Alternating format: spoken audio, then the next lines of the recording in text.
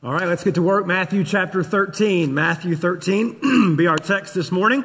We're continuing in our series called Illusions, and we're looking at the parables of Jesus. I'm going to ask you, if you will, to go ahead and stand for the reading of God's Word. And we're just going to jump right in. Matthew chapter 13, and we're going to look at the parable of the weeds, beginning at verse 24. So Matthew 13, beginning at 24, this is God's Word to us this morning. It says that he put another parable before them, saying, the kingdom of heaven may be compared to a man who sowed good seed in his field. But while his men were sleeping, his enemy came and sowed weeds among the wheat, and then he went away. And when the plants came up and bore grain, the weeds appeared also. And the servants of the master's house came and said to him, Master, did you not sow good seed in your field? How is it that there's weeds? And he said to them, an enemy has done this. So the servant said to him, do you want us to go and gather them? But he said, no, lest in gathering the weeds you root up the wheat along with them. Let them both grow together until the harvest. And at the harvest time, I will tell the reapers, gather the weeds first and bind them in bundles to be burned, but gather the wheat into my barn. Would you pray with me? Father, thank you so much for the opportunity now to hear from your word. And God, our prayer continues to be to open our eyes to see truth, that those in this room that would be under an illusion, that you would give them sight this morning to see their life, how it truly is. And Lord, just work in our hearts and do only what you can do. May your Spirit give us divine illumination, we pray. In Christ's name, amen. You may be seated.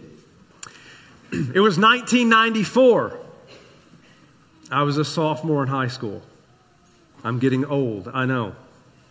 And I was sitting on the bench watching our junior and senior basketball players on our high school team play. And yes, I know another basketball story, but bear with me. As a sophomore, I'm sitting on the bench and I'm watching the juniors and seniors on the floor, and they're absolutely getting hammered by the opposing team. It was awful. It was pathetic. It was embarrassing. In fact, just to give you some idea as to how bad it was, the home crowd, our fans, were leaving before halftime. Now, that's really encouraging, if you're the home team, to see your fans leaving before halftime's even here. In fact, to make matters even worse, the opposing team's fans started chanting very suggestive things about our athletic abilities and family relationships and things that just weren't very nice. I mean, it was absolutely the most humiliating basketball game I was ever a part of.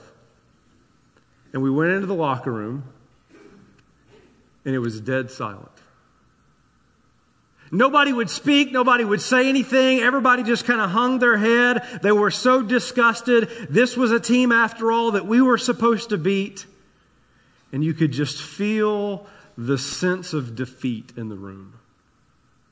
So our team goes back out, and the third quarter, guess what happens? The beating just keeps on going. In fact, I think at one point we were down by over 30 points. It was awful. And our coach, I'm sure in just an act of desperation and frustration, looks down the bench and he gets 5 sophomores, one of which was your pastor. And he put them in the game. He was so frustrated. He pulled all the starters out and put us in. And we kind of made a little bit of a run, but it wasn't that much. And 4 of our fans that were still left were clapping, 2 of which were my parents, But we had a little bit of a run, but really by the end of the third quarter, everybody still felt like we're going to lose. The fourth quarter started, and 5 of us sophomores, we walked out on the court and we huddled together and we just said, no matter what happens, we're going to keep playing. We're going to give it everything we have, no matter what happens. And it was amazing. Things started changing. We pressed and they started turning the ball over, one right after another. Everything we shot went in. Everything they shot was a big brick. And you could feel the momentum in the place turning. And all 4 of our fans were really excited. And you could just you could tell it was a totally different atmosphere, and like something out of the movie Hoosiers, those 5 sophomores, when the buzzer sounded, won the game. It was awesome. We were jumping. 4 people stormed the court. It was awesome, I mean, to be a part of that great comeback. And we all kind of love comeback stories, don't we? I mean, we see it in the movies all the time. Like Rocky, he gets punched 4,000 times in his face. And yet in the final round, he somehow has the strength to come back and win. We see it, for instance, in politics. Abraham Lincoln lost a congressional race, 2 races for the Senate, a vice president nomination, and what happens? He comes back to be one of the greatest presidents we've had.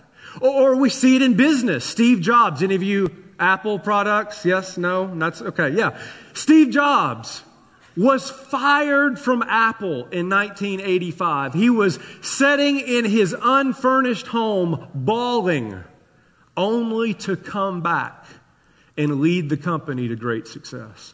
We see it even in life. You've heard of Bethany Hamilton, the 13-year-old girl. Maybe you've seen the movie about her. 13 years old, has her arm bitten off by a shark. And yet, after surgery and rehabilitation, she comes back to surf again. Now, side note, I think I'd have stayed out of the water, all right? But that's an awesome story. She came back even with all that went on. Now, some of you have experienced comeback stories in your life, haven't you? Like maybe it was your career. Maybe you never thought you were going to pass the class and you did, and that was a miracle, Maybe it was your marriage, like you felt like there's no way our marriage can recover from this, and then you come back. We all love a good comeback story, don't we? But listen to me. The one thing that's true of every great comeback story is there's a moment where it feels almost certain you're going to lose. There's that moment where all you can see is defeat. Because the opponent is too strong, the obstacles are too big, the business is bankrupt, the relationship is too far gone, and it feels in that halftime locker room moment of life that you're defeated. Some of you've been there, some of you are there. And this morning, that's exactly where the disciples are at here in Matthew chapter 13. Which means that there's times in our life where even as Christians we feel this way, right? Moment of honesty. You ever look at the world and just feel like it just kind of looks like sometimes Christianity's losing? You watch the news, you read the paper, you read the article, you talk to the friend, and it just feels like that the things of God are losing. It just feels like there's more suffering than there is rejoicing. There's more pain than there is good things. And we look at the world and we just feel like, God, is the victory that we sing about real? Is the victory that I hear sermons about true? Help me. And that's what the disciples feel like. They want the kingdom of God now, but they're not seeing the kingdom of God the way they think it should come. And so Jesus tells them a parable, and in this parable, he tells them about a problem that they're going to face. Here's the problem. Look at verse 24. He puts another parable before them, saying, the kingdom of heaven may be compared to a man who sowed good seed in his field. But while his men were sleeping, his enemy came and sowed weeds among the wheat and went away. And so when the plants came up and bore grain, the weeds appeared also. Jesus tells a story that would have been very familiar to the disciples and those around about a man. He owns a field. He works very hard to sow good seed. He wants a good crop, good wheat, and he works very hard, he and his servants, to plant that. Like anybody that works really hard at night, they go to sleep, and what happens in the night is the enemy of this man comes into his field and he sows this large counter crop, this bad seed all throughout his field. Now, this was actually a real thing that would happen in the ancient Near East. In fact, it was such a big problem, the Romans had a law against it. Because if you mess with a man's field, you mess with a man's life. He needs his field to live. I mean, this isn't like playing a practical joke on your coworker, like putting their stapler in Jell-O or, covering their car with sticky notes, or, the person at Starbucks that you upset gives you a little bit of decaf instead of what you ordered. It's not a practical joke. It'd be like somebody hacks into your computer and gets your bank account information. Somebody comes into your house in the night and robs, takes things. Somebody starts a rumor about you at work and hopes to get you fired. Now, if that were to happen in your life, that would be very serious, wouldn't it? I mean, the consequences of that action could be very severe, and so you'd be concerned. The disciples know that. They're intrigued. Jesus, how is the kingdom of heaven like that? Explain. And so Jesus does. Look at verse 37. Jesus, now he's just talking to the disciples, answered, "The one who sows good seed is the Son of Man. The field is the world. The good seed is the sons of the kingdom. The weeds are the sons of the evil one. The enemy who sowed them is the devil. The harvest is the end of the age, and the reapers are the angels." Now that's a pretty simple explanation, isn't it? Jesus says here, listen, disciples, gather around here for just a second. Here's what you need to understand. In the field that is in the world, what you're going to experience, what you're going to see is, on one hand, God is at work. Amen? You're going to see that. And so you got church movements in China and revivals in South Africa and missionaries that are sent all over the world and a family member that shares the gospel with another family member and they believe. You have a teenager that gets on fire for Jesus Christ. You have a marriage that is reconciled because of a gospel witness. Man, there are times, Brian, when you look around and it's just obvious that God's at work. You see His hand, you see Him doing things that are awesome, they're incredible, and you see that in the world. But at the same time, Jesus says, you're going to see another kingdom at work. There is an enemy who's at work as well, and so you're going to see false religions and gossip that destroys relationships.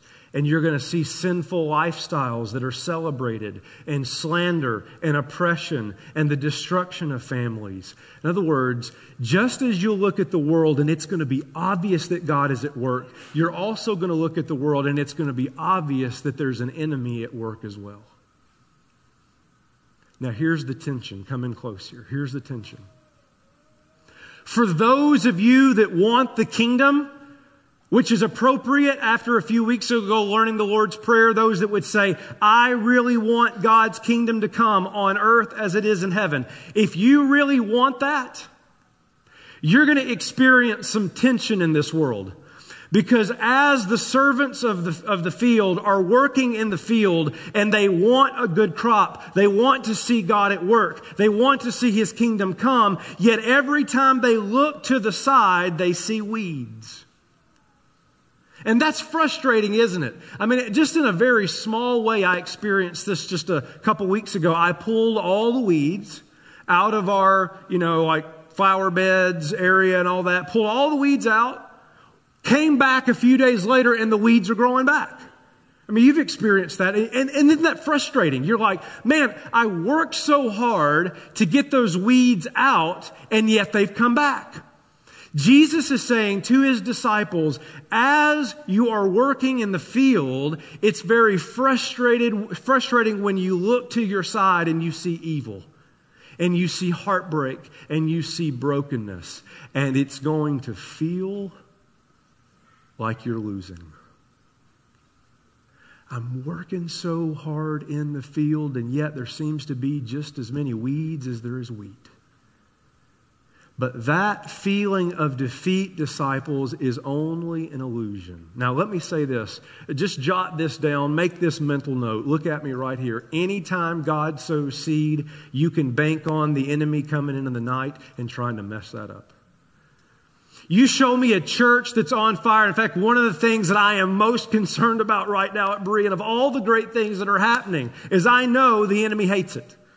And I know he's going to do anything he can to disrupt us and to take our focus off of the gospel. You give me a family that's on fire for Jesus. You show me somebody who's loving Christ with all their heart, and I'll show you an enemy who hates it and will do everything he can to sow seed in their life to get them to lose their focus, to get them frustrated and upset. The disciples are there, and oftentimes we get there even as Christians, but let me make this one thing very clear. The field belongs to Jesus. This isn't like there's two kingdoms that are equal and they're in a race to see who wins. The field in the parable belongs to God. He is ultimately in control. This is our Father's world. Let me never forget that though the wrong seems off so strong, God is the ruler yet. But even though we know that to be true, it's going to be frustrating and difficult as we look at a world and see so much that's wrong. And it gets worse. Aren't you excited about that? It's not just bad enough that the enemy sows bad seed, but the seed that the enemy sows is often very different, very difficult to tell between it and the good seed. In fact, some of your translations will use the word darnel for the word weeds. In fact, look at the picture here of wheat compared to the darnel. You see, it looks pretty similar. And that's the word used here for weeds in Matthew 13. When you look at it, you can't always tell the difference between the two. So it's bad enough that there's weeds, but makes the matters worse that the weeds often look like the wheat. And the only way you know for sure is you have to wait and let it mature. You have to give it time before you can tell. Let me illustrate it this way. I'm convinced that every baby that's born looks like this. Okay? Male, female. Doesn't matter. Boy, girl. They pretty much all look like that. But yet, anytime a baby's born, like, it's interesting that like everybody in the family wants to comment as to who the baby looks like. Oh, it's like 3 seconds they've been alive. Oh, yeah, clearly it looks like her mother, Or you ever had that family member that loves to interject, yeah, it looks like the second aunt, great remove. I mean, just like offering all these opinions. But you don't know, ultimately. You may have some idea. How many of you have ever said this or heard someone say, children change so much when they get older? In other words, you got to wait a little while. And as they get older, as they develop, then you'll be able to say, oh, yeah, she looks like her mother, or oh, yeah, she looks like her father. I mean, we experienced this when my son was born. There was the whole debate as to who he looked like, and a few days later, this happened and kind of cleared it up for us. It's like, after a day, he had a goatee and sideburns. You do realize the amount of counseling my children are going to need. But the point is you don't know till it gets older. You have to wait till it matures. See, Jesus is saying that Satan here not only sows bad seed, he sows bad seed that looks like good seed. And it makes the problem even worse when you want the kingdom of God. When you want the pure, authentic work of God to be done, it gets very frustrating when that looks right ends up being wrong, which is why the Bible warns us over and over again about deception.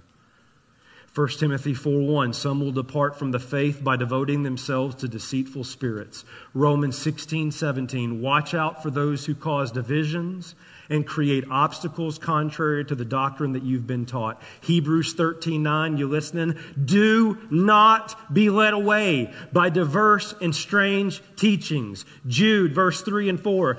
Contend for the faith that was once for all delivered to the saints. Why? Because certain people have crept in unnoticed, and they pervert the grace of our God and deny our only Master and Lord, Jesus Christ. Berean, you look at me, there are people out there are churches out there that will give you anything you want, but they may not give you what you need. We live in a world that they will wrap lies in things that taste so sweet. And it will feel like that's right. It will feel like that's true, but it may be weeds. And there are churches out there, and they are growing, and they are exploding, but it doesn't necessarily mean they're preaching the gospel. Friends, listen, you go somewhere that doesn't believe that this book is absolutely the Word of God and is pointing you to Jesus over and over again and is proclaiming to you the gospel, run. Run. Because in the world, in the field, there is deception that looks like wheat, but it's weeds. I just got to be honest with you. I just feel like the disciples at times. Totally free. It's frustrating. When you want so much God's work to be done, and yet time and time and time and time again you run into weeds. In fact, I often feel like the disciples. Notice verse 27. The servants of the master of the house came and said, Master, did you not sow good seed in your field? How then does it have weeds? He said, an enemy has done this. Now notice what the servants say. The servant said to him, then, do you want us to go and gather them? But he said, no.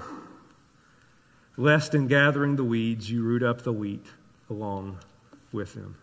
Remember, the disciples wanted the full kingdom of God right now. But you ever felt like that? Like, I'm so tired of seeing broken families. I'm so tired of going to funerals. I'm so tired of seeing corruption. I just want to rip all the weeds out of the world. I want a weedless neighborhood. I want a weedless church. I want a weedless South Metro. Man, I get so frustrated.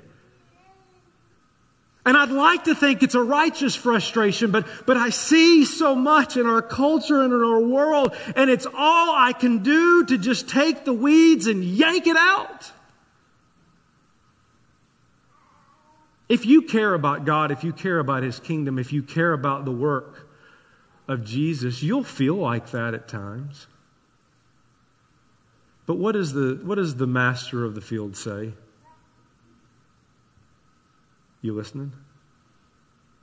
It's not your job. It's not your job. I haven't called you to be a weed puller. I've called you to be a seed sower.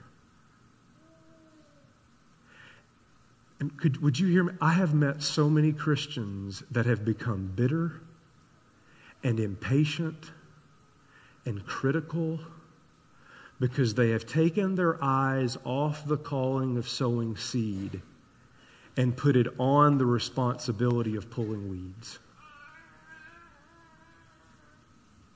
Jesus says, listen. You have a job to do, and that job is to plant good seeds and to influence the weeds that they might become wheat. It has not been to attack. That's a word for a lot of Christians, amen?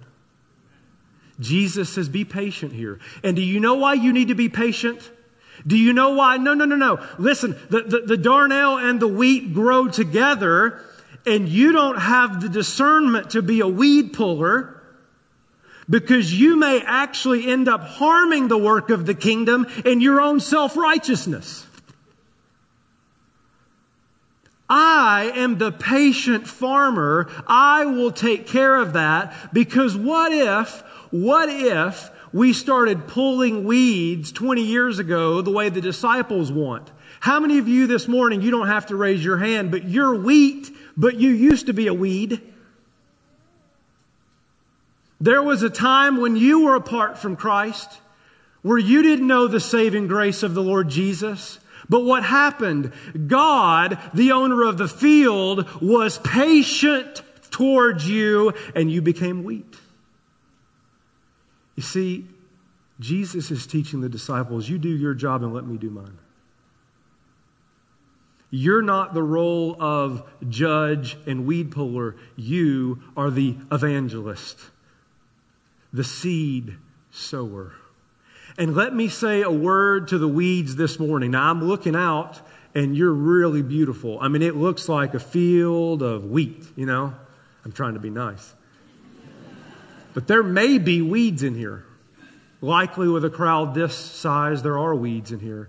Please, please, please hear me. God is being patient with you. God is being patient with you. The harvest may come this afternoon. The harvest may come tomorrow. While it is still called today, would you repent of your sin, and would you turn to a loving Savior who this morning will receive you? The only reason the harvest has not come is because God is being patient with the field. And there are many weeds in here this morning that would say, thank you, Jesus, that you were patient with me. The patience of God is an act of grace. But you look at me. Don't excuse the patience of God as passivity. A harvest is coming. A harvest is coming. Notice what Jesus says, verse 30. Let both grow together until what? Until the harvest. And at harvest time, I will tell the reapers, gather the weeds first and bind them in bundles to be burned, but gather the wheat and into the barn. Now Jesus explains this, verse 40. Just as the weeds are gathered and burned with fire, so it will be at the end of the age. The Son of Man will send His angels. They will gather out of His kingdom all causes of sin, all lawbreakers, and throw them into the fiery furnace, in that place where there will be weeping and gnashing of teeth. Make no mistake, a harvest is coming. And I know there'll be times when you're frustrated in the field. I know there's going to be times when you're tired of weeds. But know a harvest is coming. And this text forces us to deal with the unpopular and wildly debated doctrine of hell. Hear me, Berean, there are people who do not believe that hell exists. There are people who believe there is a hell, but nobody's going there. There are people who believe there's a hell, but people won't stay there long. We see people even under the name Christian who would denounce hell. Carlton Pearson. YouTube him and hear his story. He was an up-and-coming pastor in the Pentecostal movement. Very popular, large church, massive amounts of people. Was watching an ABC News report one night about suffering in third world country, and he said, "That's hell. There is no hell after life. Hell is only the difficulty that you face in this life." And he denounced a biblical view of hell. People like Rob Bell in his book, Love Wins. The whole point of the book is that love's going to win in the end. God's love will win and everybody will go to heaven. Hear me. There is no pleasure in my heart to announce this. But I realize that may be a lot less controversial and that may make you feel a lot more comfortable. The problem is, it's not what Jesus says. It's just not. Jesus, in His own words, is going to do what every farmer who has a field will do. He's going to harvest it. and the weeds will be eternally punished. And it would not be a loving pastor, it would not be a loving church to know that the bridge is out ahead for some of you, but yet not tell you about it for fear you won't like the message. But the gates are still open now.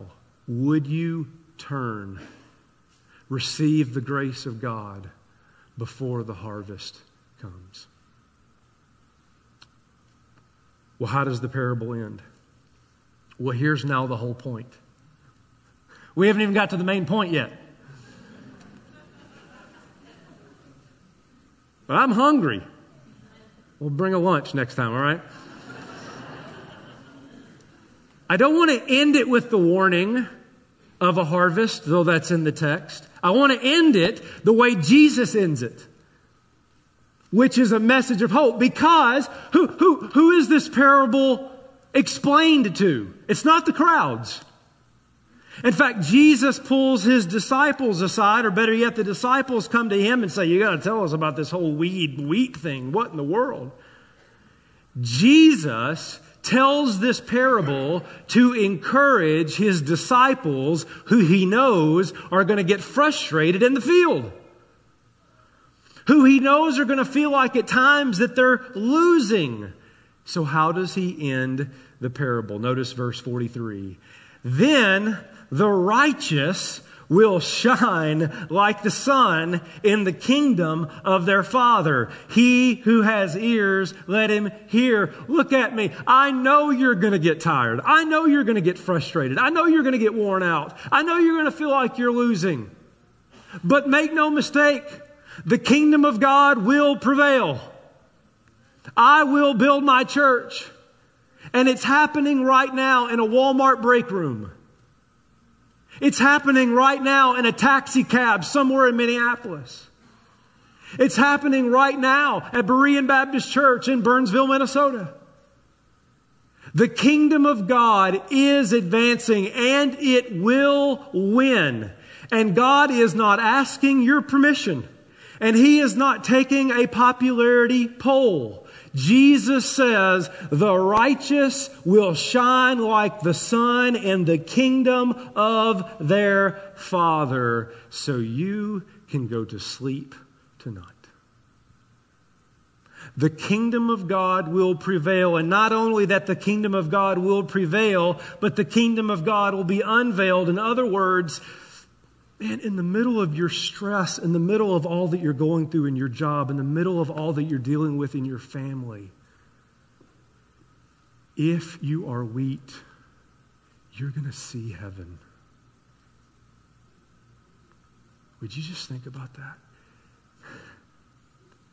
One day, your eyes will behold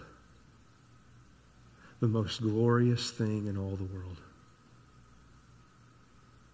And I know that at times along the way it's going to feel like you're losing, but I'm going to tell you one day that buzzer is going to sound.